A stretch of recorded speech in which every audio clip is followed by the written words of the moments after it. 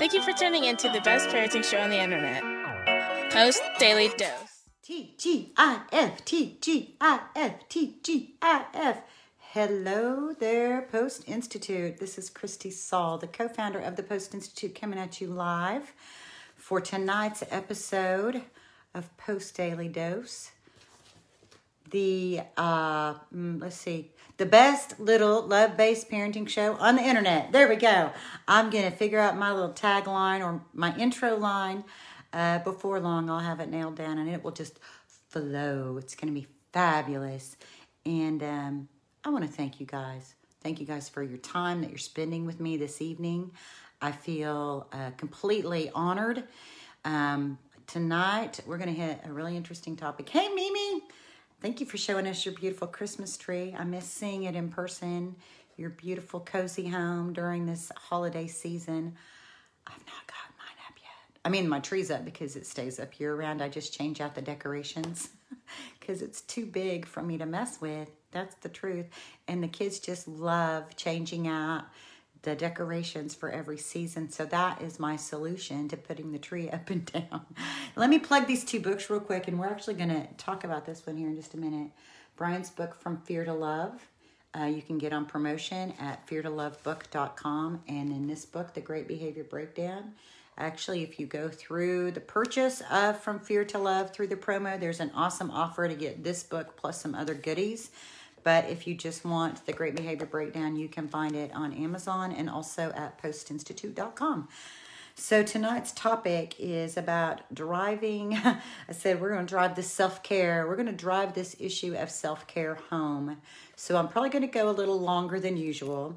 So if you can't hang with us the whole time, that's understandable. You can always come back and watch later. And if you didn't know, we now have podcasts that are posted on Anchor and then also on Spotify. You can find at either location under Post Institute. And then we've also been reviving our YouTube channel. So many of these daily doses, this is where it all originates. So when people want to interact with us live, they just come join a Facebook Live and they can share, ask questions, make comments. We had a really nice conversation last night about school. Tonight, we're going to talk about self-care. This comes from page 42. I'm going to read straight out of this book, page 42 of The Great Behavior Breakdown. And this is going to be, it's a big old piece of information. So just hang with me for a minute and you'll hear what I have to say. There's been a study on parental depression and the impact it has on infants by Touch pioneer Tiffany Fields at the University of Miami.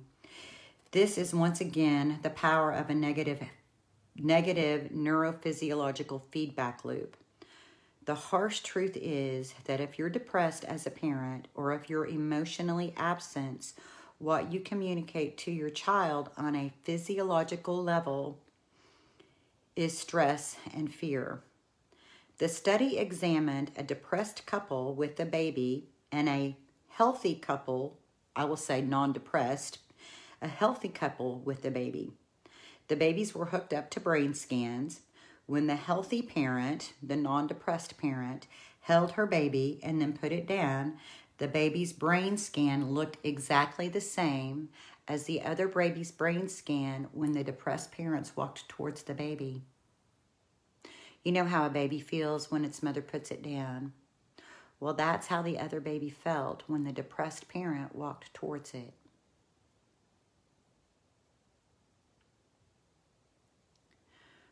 So, when the parent who is in a positive state puts the baby down and walks away, it triggers fear and stress in the baby because the parent is no longer there to protect it. When that parent walks away and doesn't acknowledge the baby's reaction, the parent is fostering the negative feedback loop. Stress will show up on the baby's monitor. But when the depressed parent moves towards the baby, that depressed parent is communicating fear and stress to the baby on a nonverbal level. Of course, the baby is supposed to feel safer and more secure when the parent approaches, but the parent's emotional state prevents the baby from experiencing what would naturally be a positive neurological feedback loop.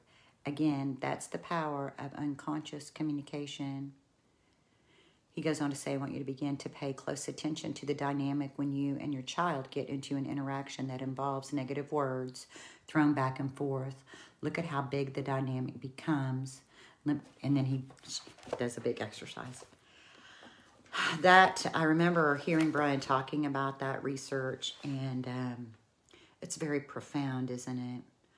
Our well-being really makes a huge difference in the lives of our children. Now, when I read that, then I also start thinking about things like postpartum depression and how real that is, and how it is based on our hormones.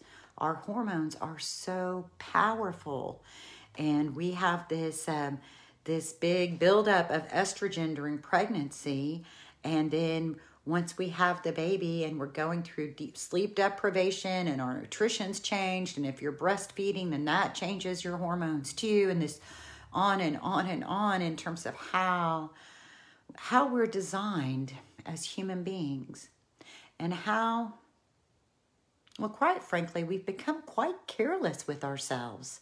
We've become careless with our relationships. We've become careless with the needs of our babies. We've become careless with the idea of the womb being a sacred place. We've just become a little careless about it.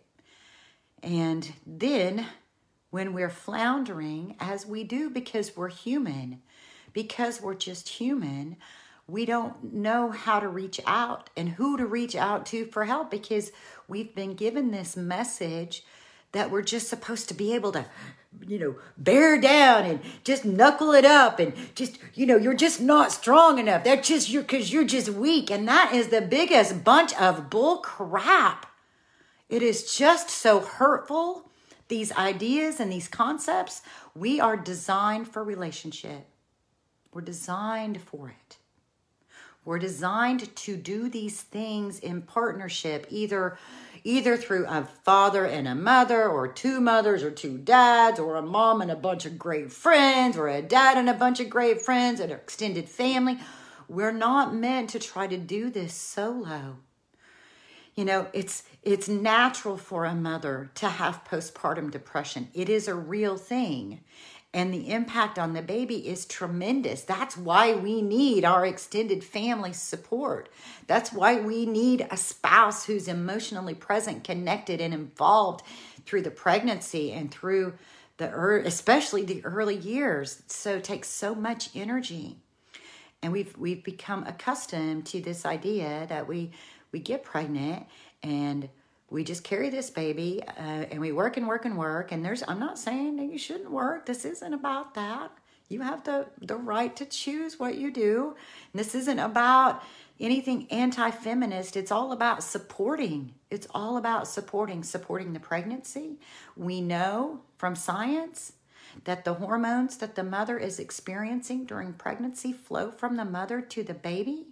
We know that in the last trimester, when the placenta is thinned, is one of the times that is even more present. So if it's a high-stress pregnancy, if there's domestic violence, if there's fear of homelessness, if there's worry and anxiety about being able to provide for the baby, to be able to keep the baby, all of that fear, all of that stress, that cortisol that's flowing through the mother during that time is flowing straight to the baby.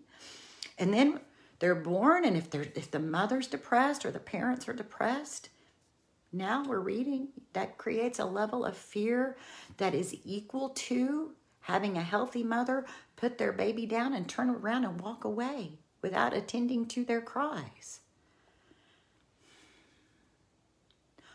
Our self-care is really important. You're really important. You're really valuable. And I know as adoptive and foster parents, you work extra hard trying to figure out how to love your baby the way they need to be loved. And so I feel like there's just this big place to, I just want to extend grace to you in a way that maybe nobody else ever has. To just say, it's all going to work out. It's all going to be okay. Thinking about this makes me cry for my kiddos.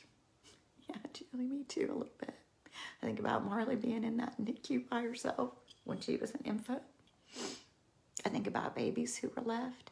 I know people who were raising babies who were left in ditches and later picked up and brought to orphanages. I know people who are raising babies who were sex trafficked as infants. I know people who are raising children who have been completely isolated while their parents were using drugs and alcohol. And so the generational wounds, I'm not even hating on those parents who were using, because that came from generational wounds handed down over time, the sins of our forefathers, the darkness that's here in our world that we have to make great effort not to fall into, because it's everywhere. It's just the fear, the worry, the not good enough, the not measuring up, all these negative thoughts that just suck us into these dark places, that then we do these devastating things to ourselves and then also to our children. And I just feel like there's just this beautiful place for us to have some deep grace and some deep understanding. And I know that you guys are trying really hard to help your children sort of catch up. But here's the thing. Slow down. I know it's paradoxical. The more you try to speed that up, the more tangled you will get with the anxiety of trying to make it happen. But the more you just slow things down and meet the needs, the emotional needs that you see right in front of them, then they will achieve those milestones in a more rapid fashion. Now, don't do it because you're looking for the outcome, because then you're going to get anxious again. So you just have to fall in love with the process. And then every now and then you'll look up and go, wow, look at where we're at and what we're accomplishing. I had no idea we would get here. Look at our X-Men with their superhuman powers, figuring out a great way to live their life. So, I really appreciate you all. And again, this isn't to add a burden. If you're feeling depressed, I hope you have someone. If you have anybody in your life that you even think a tiny bit that you can trust, then you can probably trust them a lot more if you open up and have transparency. You'll be amazed. There are so many people that are just waiting to be a blessing. And when you're transparent and you say, I need help, then they know that their purpose is being served. There are people waiting to serve. They want to serve. So taking that risk, and I know it can be scary. We all have rejection wounds, and we see that sometimes the world can be really cruel and hurtful to our children. So then we all get guarded up. We all get living guarded up and armored up. But God, please bring people. Please bring safe people for our parents to lean into. Please bring safe people to help them walk it out. They need respite. They need trusted, loving, caring adults and adolescents that can help be babysitters and respite caregivers, so that when they're feeling defeated, they can get poured into. We need that. We need that. We need our tribe. We need our tribe to walk along with us and to help us remember that we're enough, to help us breathe again, to help us remember that love is real and it's alive. When we're living in the environment where so much trauma is activated, it is only natural that we can slide into those places of fear and stress and anxiety. So I'm just asking God, the universe, the dynamics of goodness in our world to reveal themselves so that we can walk stronger for the sake of our wounded babies, and that we can begin again to remember how beautiful creation is and to not take it for granted. Much love to you guys. I hope that tonight you can put anything that you're worried about just put it to the side. You can come back and pick that up anytime.